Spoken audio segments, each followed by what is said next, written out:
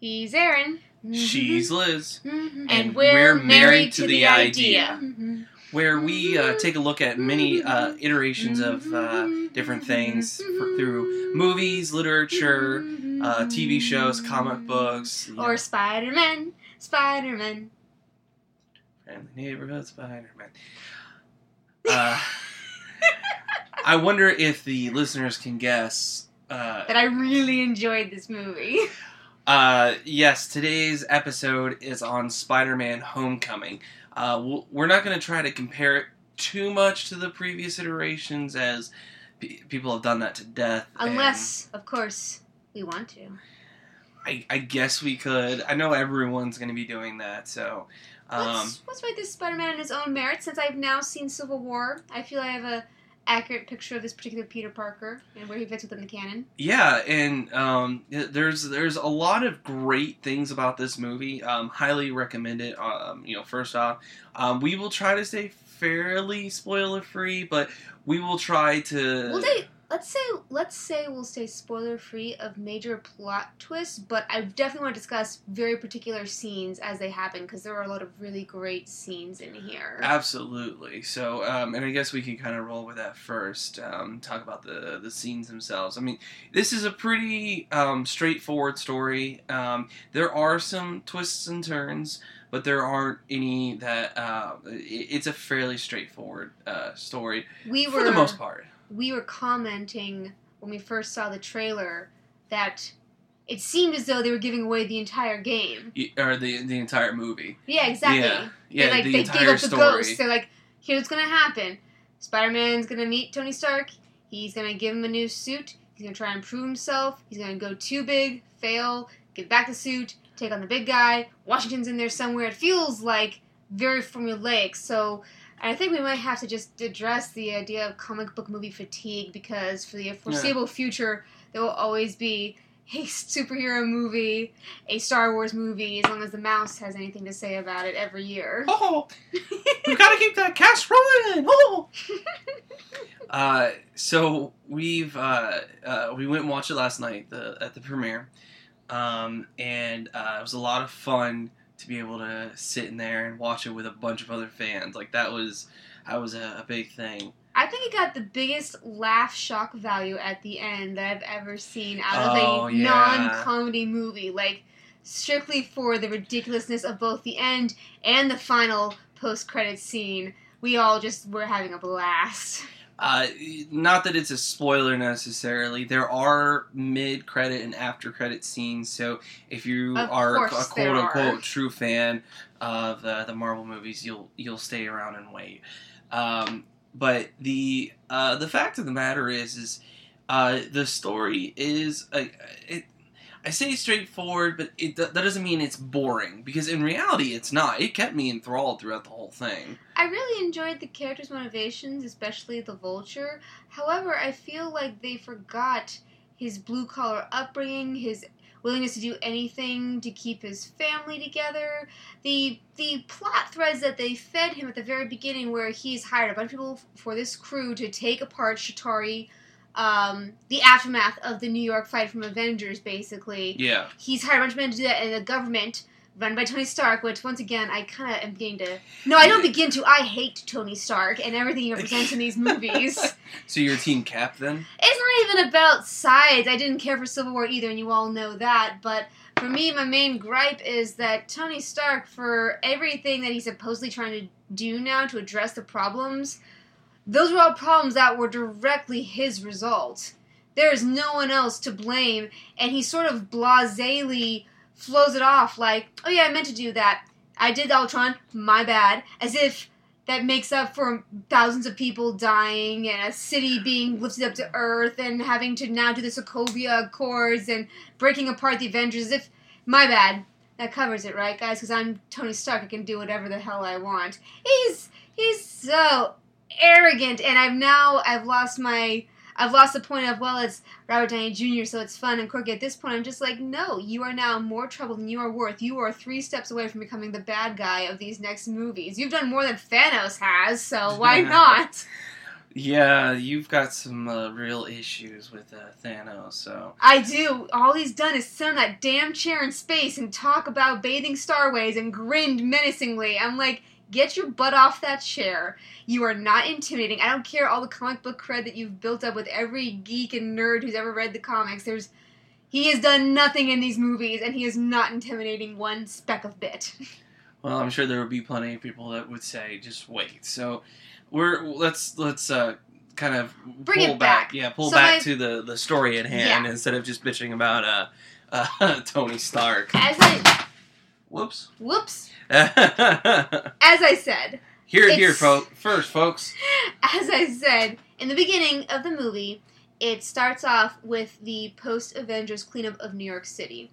And the Vulture Toomes... Mr. Toomes has hired a bunch of people to take care of this. The government steps in, as directed by Tony Stark, for this new initiative to clean up his mess, has come in, and they're like, no, we're not giving you anything off of this. You have done all this for nothing. Go back to living your lives. And there's this real struggle of blue-collar versus white-collar vibe that I get from that beginning opening. Like, we're going to evolve to change with the times. We're going to use this alien tech to make ourselves worthwhile in this new age of aliens and gods and monsters. But I feel like that thread completely is abandoned by the end of this, because no one would relate to this particular plot point, I think, more than Peter Parker, who has nothing. Really, that's the emptiness of Peter Parker. He's not only young and has nothing in that regard, he's also not well off in that regard. He also has nothing. And I feel like they were trying to... You mean Spider-Man's poor? Color me shocked. I feel like they were trying... They picked the Vulture implicitly to highlight the similarities between them, but aside from one conversation, after he's already intimidated to kill Aunt May and everyone he loves, for him to say, Peter, they're doing bad things too. You think they care about us? And then he crushes them with a building. I'm like, well, you lost your argument. Whatever thing you were trying to build up in similarities. Well, it was kind of a distraction tactic a little bit too. But, okay. So those are valid points. But let's focus on scenes, because again, if we're trying to be spoiler free, we can't go too much further along in the plot lines themselves. Like you said, you wanted to talk about scenes, so let's talk about scenes. Okay, let's talk about scenes.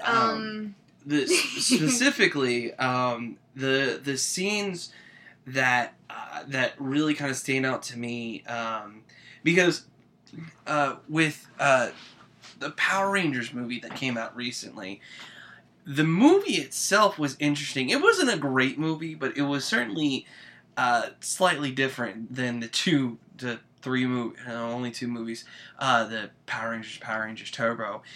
It was definitely different than these. It was almost the Breakfast Club with space aliens. We did listen to a review or article about that, which said that the directors were hoping to infuse this particular movie with a John Hughes quality, which I can definitely tell. And Spider-Man Homecoming is similar. I wouldn't say it's an exact rip-off or anything like that of either a Hughes movie or even the Power Rangers. Well, I don't think anyone could be John Hughes. Even John Hughes wasn't John Hughes at the end. Well, no, but what I was saying is, like, it's not like a direct rip-off of, say, like Breakfast Club or Pretty in Pink or something like that. It was more so that they had that feel of being able to actually capture kids in high school nowadays, or when John Hughes was around in the 80s. I will say this particular actor more convinced me that he was a awkward high school student who was more brilliant than we knew than any of the previous Spider-Men. Well, we heard that he actually went undercover at a New York high school because of his British accent. Well, no, he adopted the accent that he got, but it was... He had no experience because in British schools that he had been in, he had to wear a uniform. Yeah. And he had no idea how an American high school in New York might work. And this extra work that they put into it definitely shows, because the scenes that he's in high school are absolutely natural. So... I would have to say the scenes that stand out the most to me are when he's actually out of the Spider-Man costume. Not saying when he's in the suit that it's not worthwhile or they're not as memorable, because truth be told... Let's talk about the suits, because I really enjoy the effects that they place on the suit. The previous Spider-Man suits have appeared shiny, metallic-y, wet.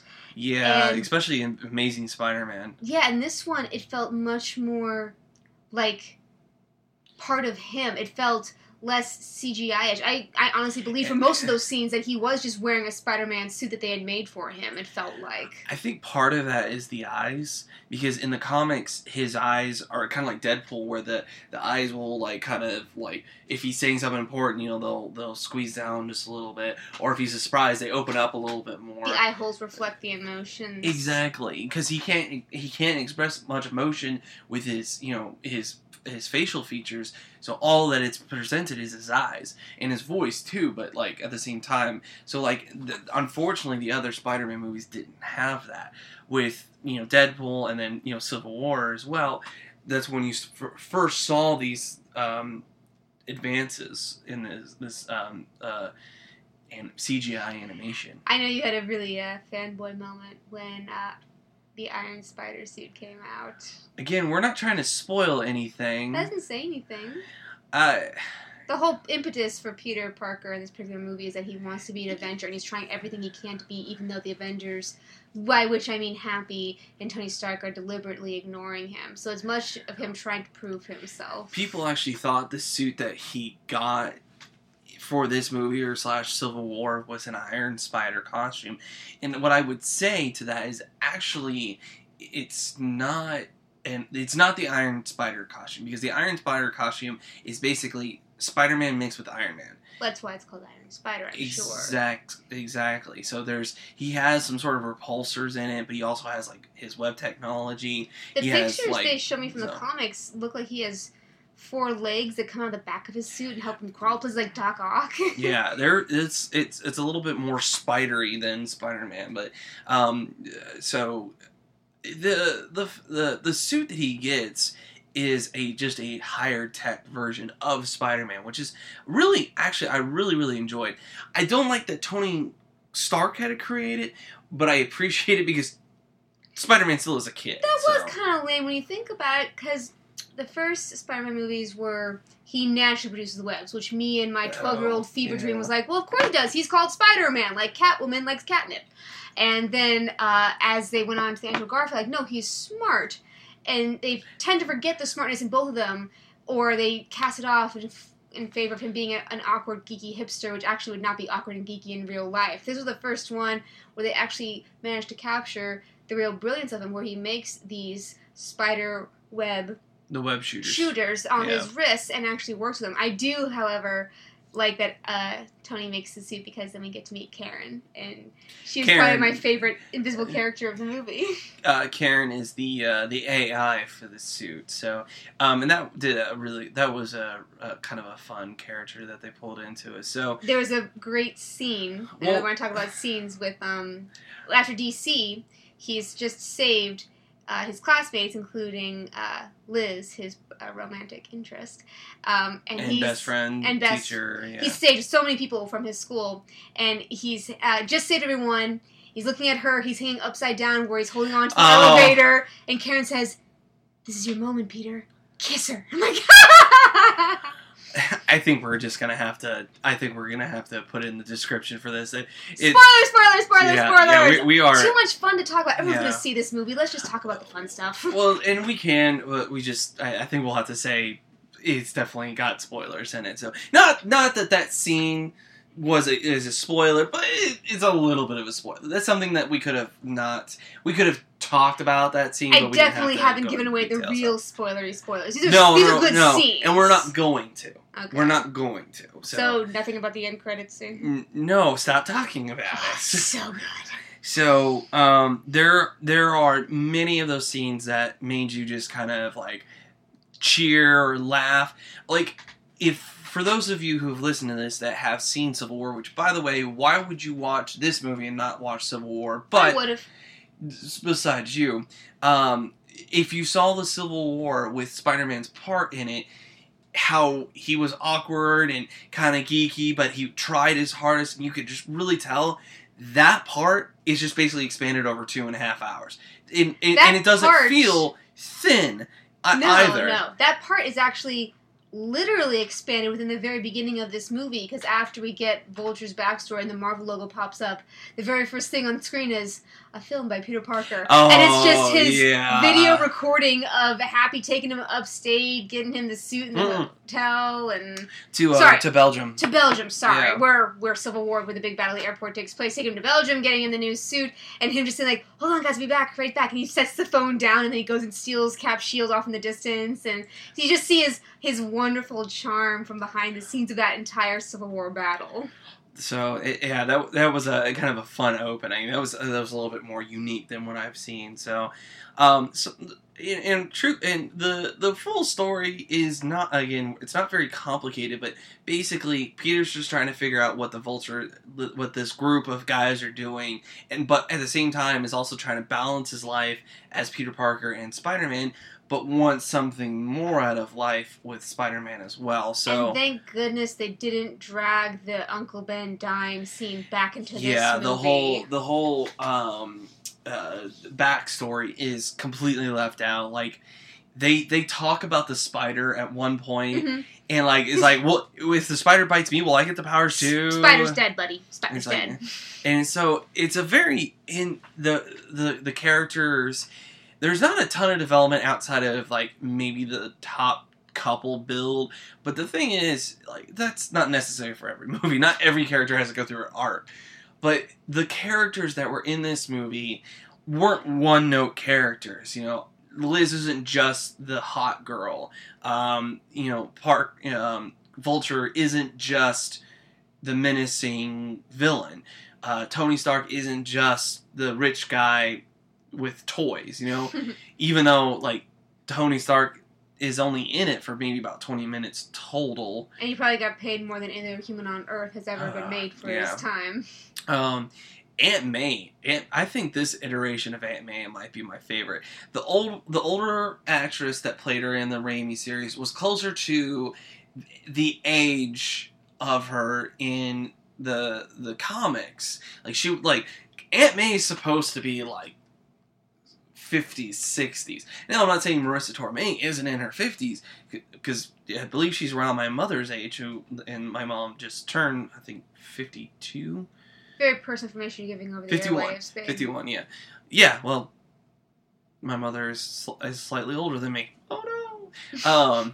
But it would be weird if she was the same age as you, babe. It would be impossible. She'd have to be at least 9 months older than me, and even then, that's impossible.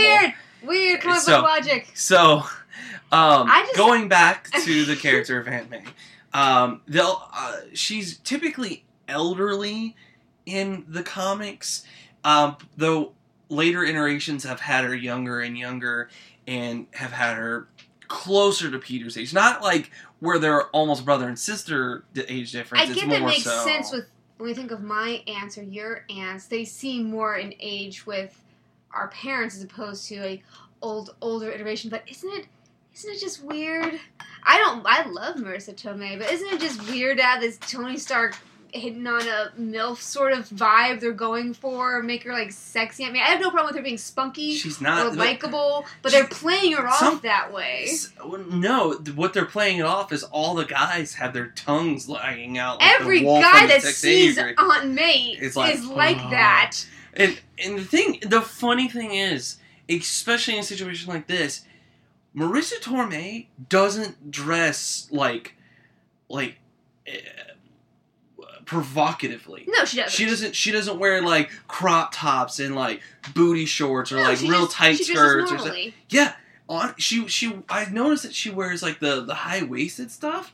Traditionally, if you had done that in a Sam Raimi film, it would have been mom jeans, high waisted. But today, that is more of a stylistic choice to purposely wear that high waisted look. She didn't dress down, but she didn't dress up.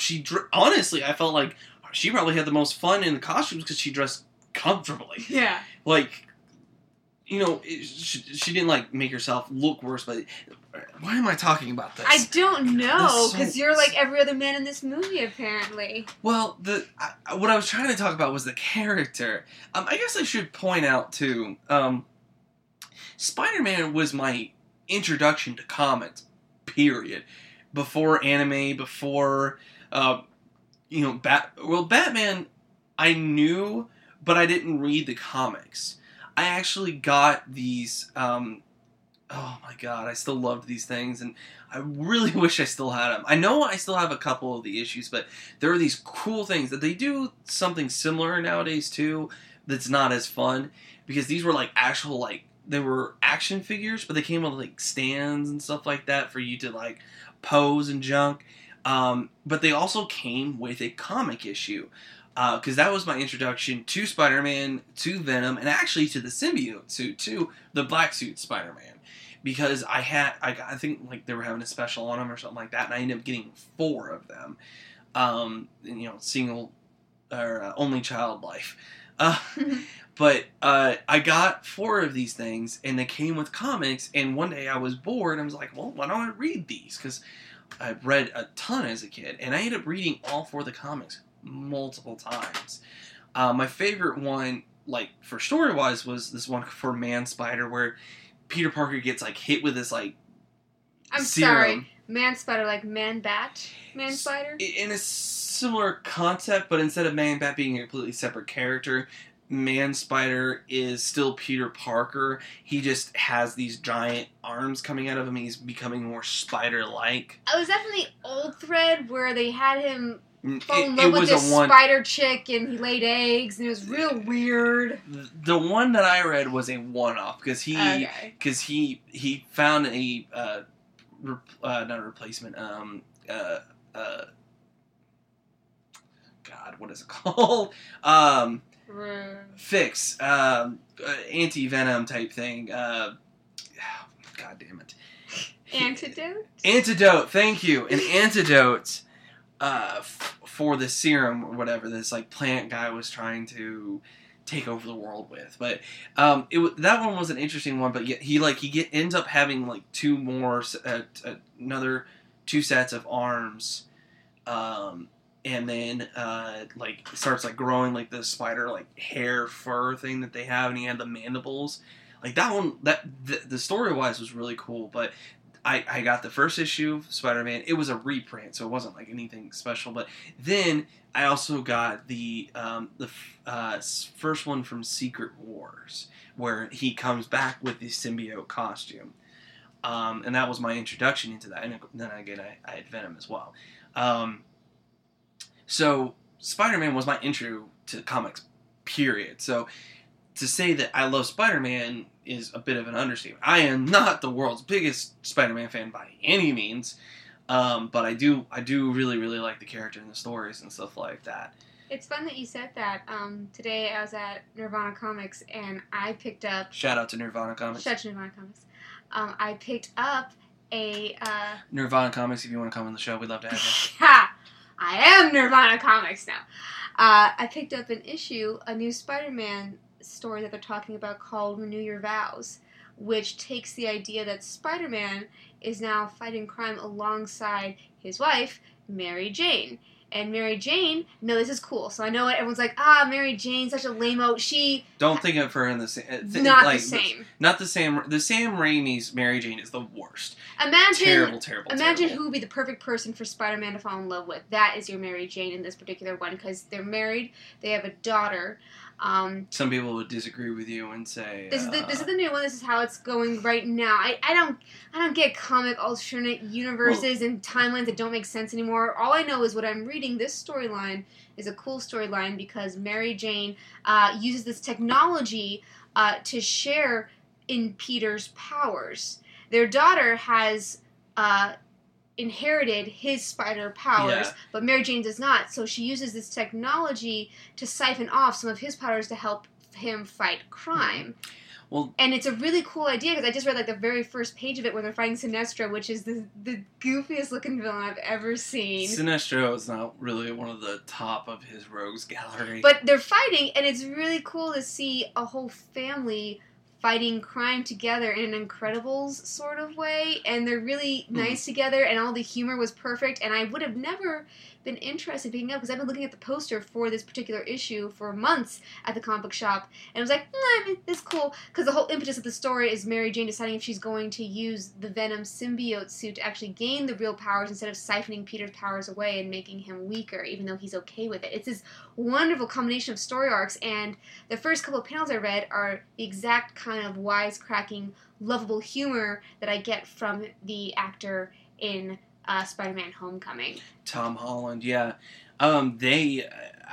Personally, they knocked it out of the park with Tom Holland. Tom Holland was, is such a fantastic choice. He did a great job. He gets the Peter aspect and the Spider-Man aspect. Yes. It's like, the funny thing is like, as Peter and Spider-Man progress, he gets more mature, he's a little bit more battle worn, and he learns more, but even still at the younger age, you still see Peter influence with Spider-Man and vice versa. So, and there's one scene, and I'm not gonna tell you much about it, but there's one scene that you really, really see the character's age come through.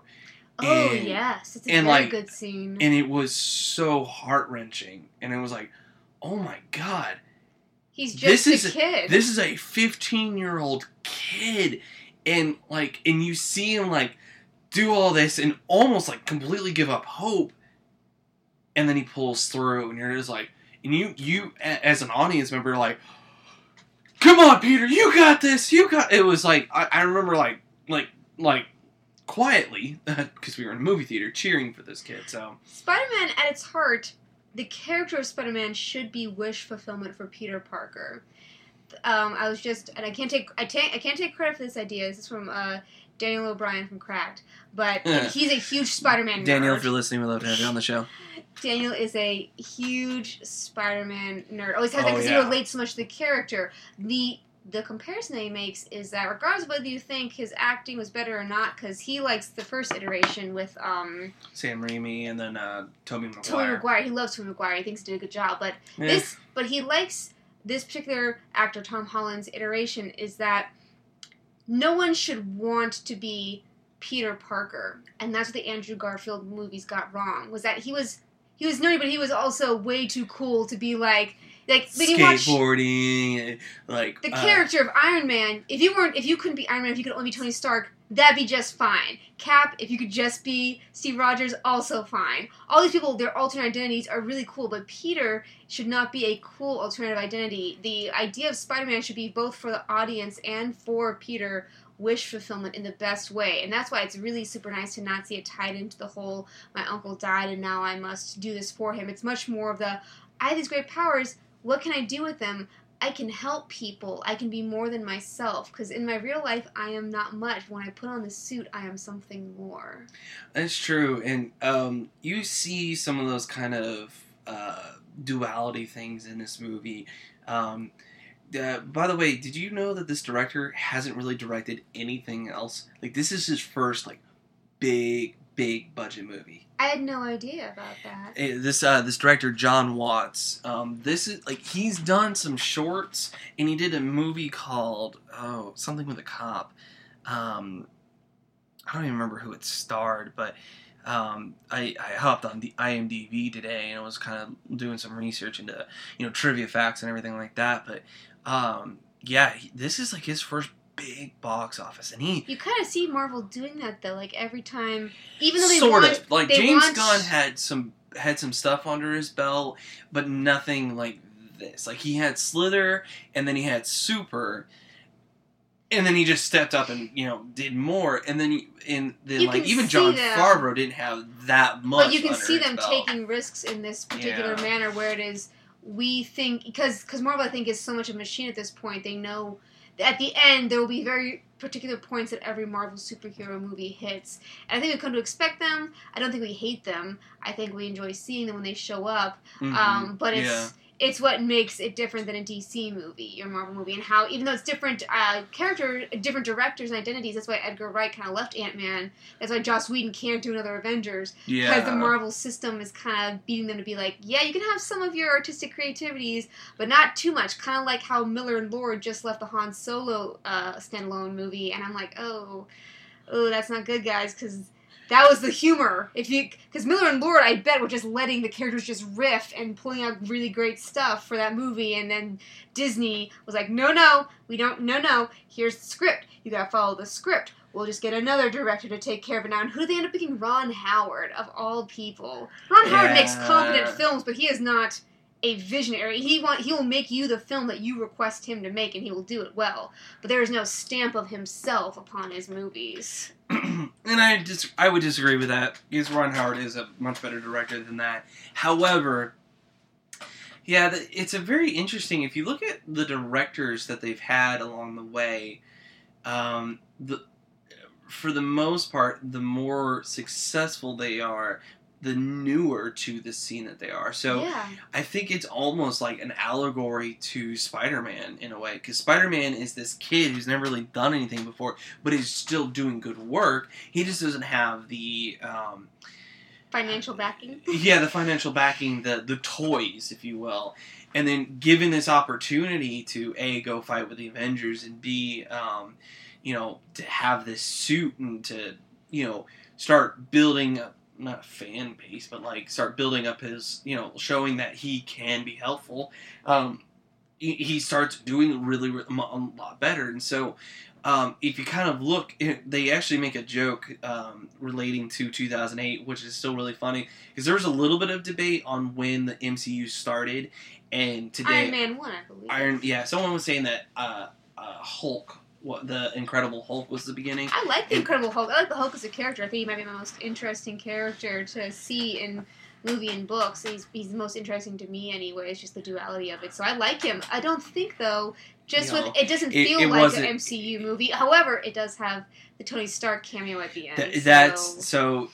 But the first official MCU was 2008 with Iron Man 1. So still a good movie. Still holds up. Yeah, I would agree. Not entirely. I look back on it, I'm like, Tony Stark's an asshole. But he's still an asshole. He's always an asshole. But anyway, without the suit, you're nothing, Peter. Oh, yeah. Yeah, that's why you make 40 million suits to sit in all the time. Well, I did like how they kind of pull back. But if you look at the directors, like Jon Favreau did 1 and 2. Shane Black did 3. But Shane Black had already done some stuff to a point where he had just a little bit of success, and you saw that he almost had too much influence on it. Then you had, Kenneth Branagh. Yeah, for Thor. For Thor. What a great set design. I loved every frame of Thor. Yes, but the story of Thor wasn't as strong as it could have been. So I think that when they get a director that's done a little bit more so than, say, not a fledgling director. Well, who's directing Ragnarok? Because it looks wicked awesome. Okay, so perfect example. So you had Kenneth Branagh do that. I don't know who, off the top of my head, who directed... you stall for time, I'll look it up. The second one, the second Thor. But the third one is being directed by the same guy who did What We Do in the Shadows. That's right, that's why I like it so much. Yes. We went to go see What We Do in the Shadows. Dark World. And that was an amazing, amazing movie. You definitely should see it. What We Do in the Shadows is a mockumentary type about vampires who are trying to live in today's society. It's the best movie ever. It is very, very funny. It's well shot, well directed. So The Dark World was Alan Taylor. Okay. He did, Terminator Genesis. That is not a good thing to have in your credits. Well, however, he did that after. I'm looking at before. Lost. He's a little bit more of a TV, and you kind of see that a little bit. So, but that's what I was saying. Because this guy, this is his first foray into big budget directed. But he was the guy who also made the cute teaser Thor trailers, right, about what Thor was doing on those. Yes, it was because I did this for trivia. I'm talking two different directors. My apologies. I'm talking about Thor Ragnarok now. We were talking about how he hasn't done anything between this and what he did in the Shadows, but he's been the one who's doing the fun little Thor trailers about what he's been doing in his flat with his roommate. Maybe we should just call this a Marvel review because we've kind of we've gone so. I think we may as well. We're definitely. Are we at the end of Phase 3? We're in Chapter 4 of Phase 3. I don't know when Phase 4 is supposed. I think Phase 4 starts with Infinity War, but even still, let's go back to Spider-Man. Spider-Man is a lot of fun, guys. We're kind of trying to stay along the lines of this, so which we could do a whole Marvel episode if we wanted to. So, but you're the one talking about directors. Well, yeah, because I wanted to show that this director has not done much before now. He did a very good job then. He was very good. I really liked. I could tell that he let his actors, especially Vulture. Oh, Michael Keaton. Michael Keaton was pure joy to Michael watch. Keaton was Michael Keaton almost, and Michael Keaton just did a great job. And as thank God for that costume design because I've seen the original costume. Yeah. It's like a guy with a feathered ruff and green spandex. Like, oh God! John Malkovich was originally cast as the Vulture in the fourth Raimi Spider-Man. I'm not kidding. What a weird choice. That's like Steve Buscemi as the Vulture. It would be so... If he's such an iconic actor, it would be very hard to separate him. It's very funny that bring that up, because there for a while it was rumored that Steve Buscemi was going to play Ben Parker. Oh! Oh, dear. So, it's a interesting choice to have Michael Keaton play the Vulture, because the Vulture is more...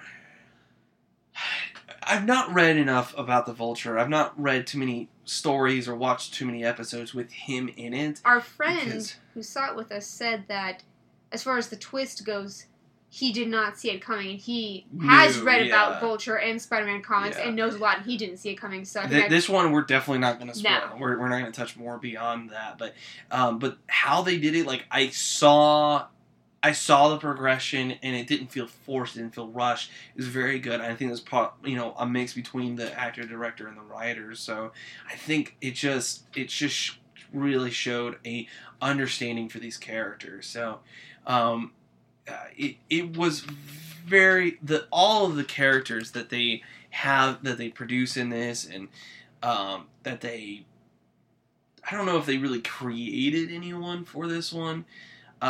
Except for maybe the best friend character, because he's kind of I wanted to talk about him because he was a lot of fun, and I was just so pleased to see someone like that in Peter's life. It was really nice to see. He was a lot of fun. He was funny. He did all the reactions that we expect out of a friend of Peter Parker. And I do love in this movie that Peter Parker cannot keep his secret identity to save his life. Because, of course, someone would figure it out. Yeah, his best friend is like, oh my God. And, you see the scene in the trailer. But it even when you see it in the movie, it's there's... And the thing is, we were just talking about the trailer. Yeah, we're talking about the trailer. The trailer, has all these scenes, but you forget about the trailer. Unless you've, just sat there and dissected and dissected and dissected. The airplane scene felt like, I've seen all of this already. And I don't know if it's because they kept the major beats or if I was looking at the wrong thing at the wrong time. But when we get to the airplane scene, I feel like that entire time, I'm like, I remember this beat and this beat and this beat. I remember a couple of the beats, but, I had to disagree. I thought... it still felt very fresh to me, there was one part that I was like, okay, I remember that from the trailer, but everything else, I felt like I was watching it for the first time, so... Let's talk about another change, the removal of Spidey sense. Well, I saw an article talking about it, but I didn't actually read it, so I don't know if we can really address that in this, because I didn't... No, just personal opinions on it. Do you think it enhanced the character? Well, let me... You bring that up, so let me bring this up. Someone was saying, well, how does Peter Parker climb around without the suit? And I'm like, oh, yeah. That's the whole point. He can climb around on walls because most of the time his suit is not electronic. Most of the time it's just a suit. Like, I think the question is, how can he climb if his hands are covered in fabric? How does he climb? That's the whole point. Is like he actually has that ability to climb walls and stuff like that, even without the suit. You see it multiple times in this movie. So, with that being said, so that's almost what happens. They want to stay grounded in reality. Or my interpretation is they want to stay grounded in reality, but Spidey sense might have been something that were just like, you know what. This is an area of this character that can be explored, but we don't need to explore it. Because, like, I didn't even realize he didn't have Spidey sense until after the movie. Well, that's a shame, though, because like Andrew Garfield in the very beginning, when the scene when he's fighting Electro, they use Spidey sense correctly in a way that you see it slow down Sherlock Holmes style. And you see that one web shooter's out, one railing is electrified, and people are going to touch it, they're going to die. It slows it down so you can see what he sees and how he's going to make it all work. So I appreciated that. And this one, I didn't even realize. He's like, you're going to blow up. I'm like, why would you blow up? And then I realized, oh, in his mind he knows why that happens, but we as That's audience... just because he's that smart. And maybe they felt like improving on his smarts made it unnecessary to show and then like workings. And it's kind of interesting because they played on it just a little bit that he didn't have Spidey sense with the scene because like the AI Karen says, oh, you were 98% successful and you literally missed one thing and that's what caused everything else to crumble. So I didn't, but the thing is going back I realized it, but like watching it I didn't realize he didn't have Spidey sense until after the movie was done. So I thought that was, I didn't feel it lacked it. You know what I mean? So, I think, I mean, we've said this already like 3 or 4 times, but I think it was a pretty good movie. It's a fun movie. In my opinion, it's not hard for that because there was a lot of things wrong with the Sam Raimi, and there's a lot of things wrong that I didn't want to admit at the time, but now I can. Like with the Amazing Spider-Mans, because I really like the Amazing Spider-Mans, and I realized they're not as good as I remember. The portrayal of Peter Parker and Gwen Stacy is the best thing about that series. Absolutely. And if you want a great comparison, and this is the whole reason why I've had to go back and like be like, oh yeah, Amazing Spider-Man, those movies aren't as good as I remember, or as I thought they were. Nostalgia Graded, we've mentioned him already way too much, and we'll continue to mention him. But he actually does a whole thing about new versus old, and he did the Sam Raimi Spider-Mans versus the Amazing Spider-Mans. Spider-Men. Menses. Spider-People. Spider-People. So, and that's a better comparison, but truth be told, this movie blows them all out of the water. I don't know exactly why. Because Disney's holding the reins, man. This is a Marvel movie. Yeah. Distributed by Sony. Sony finally figured out how we can actually play Spider-Man correctly. You let him play with the other characters. Maybe because this is, and I could predict this is going to do really well. People are going to want to watch this multiple times because there's little things that you miss through the first watch. You go back and think, oh, and then like you'll be able to see it. I predict this is going to do pretty well. And I hopefully, that's me knocking on wood, that this means Sony goes, oh, with these other properties that we have, maybe we can loosen the reins because they're still making money off of this movie by distributing it. They're not making as much money because Marvel has the rights. Maybe X-Men and Fantastic Four. I thought those were Fox properties. Those are Fox properties. Son of a bitch. What is wrong with me? I just continue to school you. I schooled him on a mystery character in the background on who he was before you figured it out. I had to ask someone, like, who was this character? And they're like, everyone looked at me and like what? And they're like, it's this character. I'm like, oh, man! I was so mad at myself. Donald Glover is in this. Yes, who he actually plays someone that could become something later on, but his role is more subtle, and I liked it. I think I really wanted him to be Miles, but and like someone pointed out, another friend of mine or actually one of the comic book fans that I have in my friend group, bigger comic book fans, he's like, dude, Donald Glover's too old. Like maybe during Community, he would have been able to play it. Like, whenever the Amazing Spider-Mans came out and the whole Donald Glover for Spider-Man first started, like, he had a much better chance of being Miles. Oh, it's like how Hugh Jackman can't be Wolverine anymore, bless him. Yeah, he said with Wolverine, or he with wouldn't come back again, Logan, you know. Unless it paid him a buttload more money, and... Well, we got Logan here, I'll do that. I can see him doing another cameo, but he cannot do another full movie. It's a lot of work to get into Wolverine shape. It's a lot of work.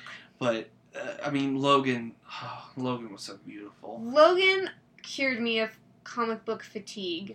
Yeah. I don't think Spider-Man Homecoming will, unfortunately. Not that no. But that's not its fault. If you're a little meh on that, go try to find a different... Like, honestly, Guardians and Ant-Man were palate cleansers for me. And Logan, absolutely, I would put in that category as well. Wonder Woman. I know it's not Marvel, but a superhero movie that cleanses the palate. You know what? I think I would have to agree. Yep. High five. High five. Woo! We agree on one thing. So, yay! Yeah, I would agree with that. So, but this... I think my only complaint about this movie was that they kind of exemplified Aunt May's hotness, but they also, the character, I think her name was Michelle, Zendaya, I don't like Zendaya. The actress. The actress. Zendaya is the actress from the Disney Channel and everything. I don't like her. I know. I think the actress, if you like look at her stuff in real life, she's very full of herself. But sometimes you have to take that out of your mind when you're watching something, and this is one of those instances. You tend to hate on Disney girl stars, though, babe. I feel like every time that's shown up in a movie, you're like, I didn't hate on Miley Cyrus when she first came out. Well, she hasn't done anything that we would really care about until Guardians of the Galaxy 2. Which, that was kind of a fun little throw-in, but, no, I do hate on, and it's so bad, I love women, yet I have more problems with some certain actresses than I do with actors. Maybe because I don't focus on the actors as much, and it's probably because I'm a guy, and that's probably super wrong. So I apologize to the female listeners. It's okay, that's why I'm here. We temper each other. So, but I don't like Zendaya at all. But I liked her character. Her character was kind of funny. She played the bit without it getting old. It never once was like... There was one scene where it got old for me. And I remember going, are you kidding me? It was... yeah, I made a certain hand gesture to her, and it's not a spoiler, but we've spoiled a lot, so why keep talking about things halfway, 3/4 through the movie? So, there's a lot of great about this movie. There is not very much wrong with it. I would say there's some choices. You and I were talking about something the Vulture does that kind of doesn't make sense. Like, it's really funny because the character of the Vulture is really good, but some of the decisions, you're like... They play off the death of a henchman as a joke in a way that if this was a true person in life who had never before killed another person, no matter all the heists they pulled off, killed one of his own men for trying to go and snitch, and then turns back and be like, oh, I thought that was the anti-grav gun, and played for a joke, I'm like, that line belongs to a hardened criminal like the Rhino, who just doesn't give a damn about the this had been happening for 8 years, too. But you never get the sense that he clearly still loves his family. He's not Walter White. He hasn't just turned from his family. Originally, his whole point was to make his family richer after he's gone, and it just turns into him for his own selfish gain. So yes, we never get that indication from the way that he interacts. True, very true, and I would agree that, because when you pointed that out, I'm like, oh yeah. So that's kind of one of the weaker points. But the thing is okay, you've got a couple bruises on the apple, but other than that, this apple's sweet and juicy. That is a good point. So far, we've had very non-memorable MCU villains besides Loki. Do you find the Vulture to be a memorable villain that could stand up within the canon and show up again? Yes, to a point. Yeah, like, the problem is the they play these villains off. Either they're going to be the ultimate bad guy, like with Thanos, or like a overly recurring one with Loki, or they're one-offs. You know, like with Whiplash and Ironmonger for the Iron Man stuff, or the Abomination. Oh god, the Abomination was terrible. Red Skull. Yeah, Well, Winter Soldier, I guess, is going to be a memorable thing from this point on, because he was a villain in one movie and then an impetus for a fight in another. And you really like that word, impetus. You've used it like 3 times tonight alone. I disagree, sir. We could go back and listen to the recording. You'd be like, well, I can count it out. So, but it's a good word. It's a $5 word. Well, and then you had like the villain from Civil War. Oh God, I'm forgetting his name. You know, you had him. But that's the thing, though. Civil War was not about a villain, even though his master plan worked exactly as he anticipated. It was really about the other people, like all of these people choosing right or wrong, or you don't know if it's right or wrong. And Civil War's villain is Tony Stark. That is who the villain is. Lawful neutral, I would put him in. But then you have what was it? The one from Doctor Strange. Like he was a one-off played by. Michael not Dormammu, because Dormammu is memorable. He's better than Thanos, to my opinion. Dormammu is a very interesting character, which again I've not read any Doctor Strange comics at all, but Doctor Strange was trippy, man. Yeah. You actually watched that. She actually watched it by herself. I was in the middle of comic book movie fatigue. I hadn't seen Civil War because of previously mentioned statements, and Doctor Strange was after that.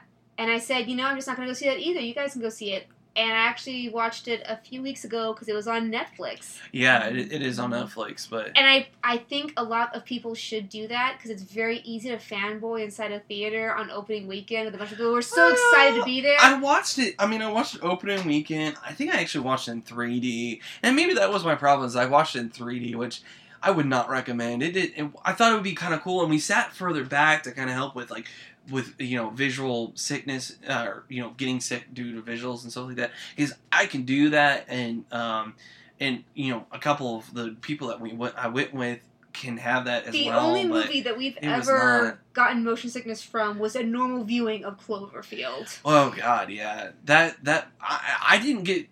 I did not get sick, but I needed to take a break. Oh, yeah. And I walked out, and someone had already gotten sick. But the problem was we ate a huge meal right before it, too. That was a crazy, just jarring, hard-to-follow movie. But the idea I was talking about Doctor Strange was that it was still fun to watch, but watching it at home on your TV, it's not even about the visuals. It's about, without the fanboying and the anticipation of it, just seeing it on its own terms as a movie later in the run of it, you come to realize that you realize the true good parts, and you acknowledge the bad parts. Yeah, and with this one here, I would probably be way more critical of Doctor Strange than I would of, say, Guardians 2 or Spider-Man Homecoming. Yeah, you want to see it so much that you're willing to overlook a lot of stuff, unless it's Beauty and the Beast, in which case you are merciless. Yeah. But, I think we've kind of talked I think we've talked about pretty much everything. We talked about the characters' direction. Visuals were really cool. The fight sequences were pretty good. Not as good as Atomic Blonde. We've been seeing a lot of movies in one row recently, so it's hard to sometimes put them apart. Yeah, but for a Spider-Man fight sequences, there were I felt like there were homages to the previous 2 iterations with a couple things. But they still did things on their own. The humor was on point. Yeah, and they used more of the tech too, so I thought that was really cool.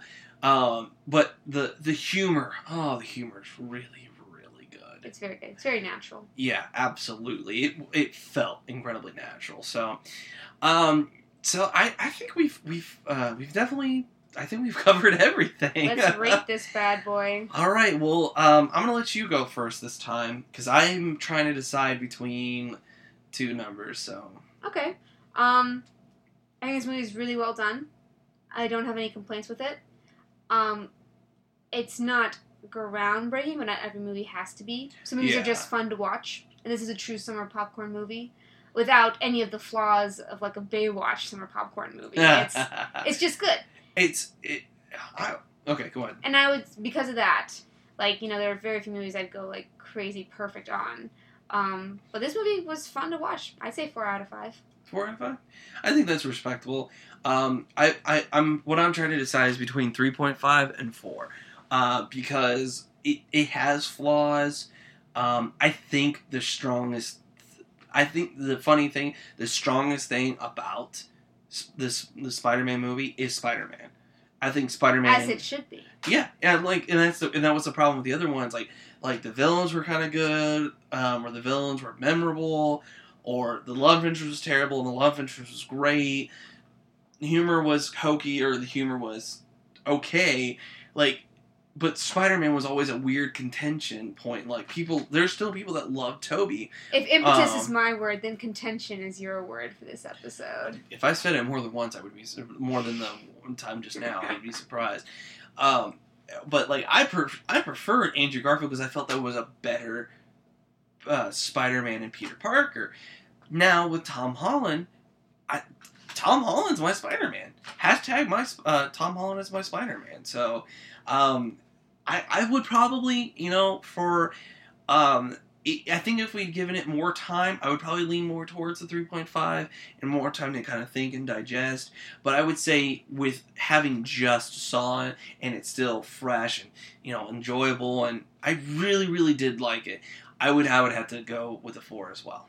Alright, so that means our combined rating is an 8 out of 10, which seems to be on par with what the critics are saying. It's certified fresh. Like I said, it's going to do really well. So this is going to be an interesting... So maybe Fox will see this as an opportunity to maybe we can just distribute the movies. They'll have to retcon so many things. Scarlet Witch being Magneto's daughter... yeah, which they've already kind of retconned it in the comics because it's basically a big FU to Fox. So I don't really know if I'm sure this will set some precedent, and it's going to be interesting to see what happens the next few years. But I'm really hoping that X-Men can finally come into the MCU. Fantastic Four would be nice to see them come as well. I'm not sure they were ever worthy of having a movie franchise. I know that the original family, but maybe not. There's not maybe a lot of not their own movie. Like they did the exact same thing with Hank Pym. They were smart not to make the movie about Hank Pym because he's a objectively terrible person within canon of the comic books. Yeah. Well, so is Reed Richards. Reed Richards is probably worse. Like, they're all reprehensible. Nice honestly, the only reason... There are about 2 to 3 different reasons I would want to see each of these come into the MCU. I would love to see Fantastic Four come in because I would want to see who they cast as Johnny Blaze... No, not Johnny Blaze. That's Ghost Rider. That's Ghost Rider. That's Ghost Rider. Johnny Storm. And that if he shared a scene with Captain America at all, because that would be freaking hilarious. I like to acknowledge it. Yeah, and then, which is a little bit more obscure, because we're already going to see the 2 Sherlocks come together at some point. But I want to see if they somehow are able to bring X-Men into this, but without recasting, keeping the people that they have cast, specifically because then I would want Charles Xavier and Star-Lord to share a scene, and I want them to be fairly civil and just be like, Star-Lord, it's nice to meet you, Professor. It's a pleasure to meet you, and just have a nice civil conversation and walk away. And Charles Xavier lean over to someone and be like, that man was an asshole. And and Chris Pratt walk away I feel like I've wronged him in a former life because if you guys have seen Wanted, you know what Aaron is babbling about incoherently. I don't know. It's not gonna happen because if X-Men ever comes to the MCU, they're gonna recast. The only one, Aaron, unfortunately, the only character who really gets to play around with those sorts of combinations is Deadpool. He's the only one who gets to break the fourth wall and say to the audience, hey, remember when these two do a movie together? I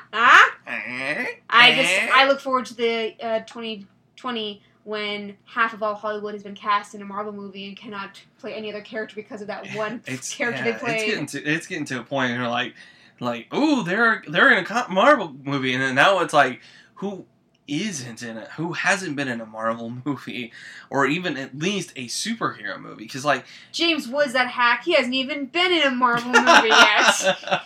Like, it's almost like you're right as an actor or actress. Like, oh, I've been in a Marvel movie. So's everyone else here. Oh, but I actually had a line. 4, bitch. So, 8 out of 10, a very respectable score for a very good movie. Highly recommend. Great for the kiddos, and great for families, stuff like that. So, definitely take your kids. And you will be humming the updated theme song all the way home. Dun, dun, dun, dun, dun, dun, dun, dun, dun, dun. So, as she just keeps humming to herself,